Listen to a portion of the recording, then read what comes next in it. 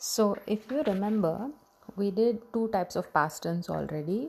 One being perfect, ich habe gegessen, ich bin gekommen, that one. And then we did Präteritum, ich machte, ich spielte, etc. Now, going back a little further in the timeline, or a little bit backward, I would say, is another type of past tense called the Plusquamperfekt. Okay, Plusquamperfekt. In English, we call it the past perfect tense. This is the maximum you can go in the past. How to form this Plusquamperfekt is very simple. You're just going to do the same haben and sein list, but earlier you were doing ich habe gegessen. Now put that haben into the Präteritum or the past tense. Ich hatte gegessen. Same way for verbs with sein. Ich bin gekommen was what you were doing earlier. Now ich war gekommen. Your sein list and haben list remain the same. So Plusquamperfekt, actually we do use it a lot while speaking, especially when you have two actions that have occurred in the past. So the Plusquamperfekt is used to talk about the action that happened first or maximum in the past. So I'll give you another example. If you say, I had just shut the door when the bell rang. So in these two, both actions are in the past. I had just shut the door. And then the bell rang. Both are in the past. But even before the bell rang, what action did you do? I had shut the door. So that we will use the Plusquamperfekt. Hi.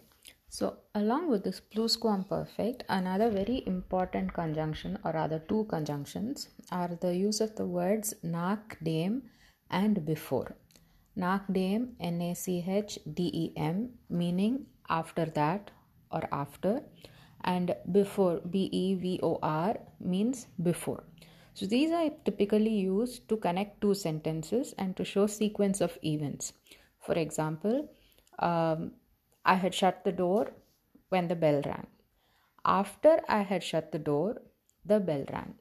So this nachdem and before are very useful when we use them in this Plusquamperfekt pattern, especially when I want to connect the full sentence together.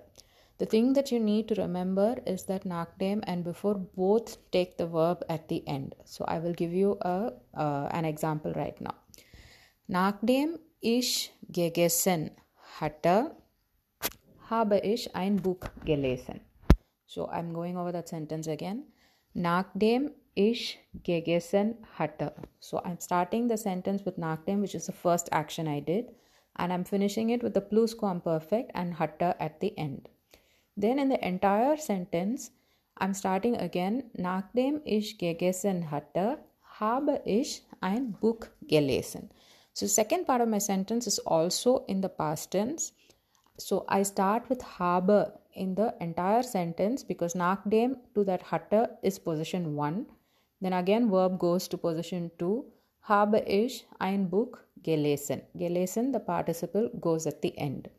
So you will pretty much use the same way also for before.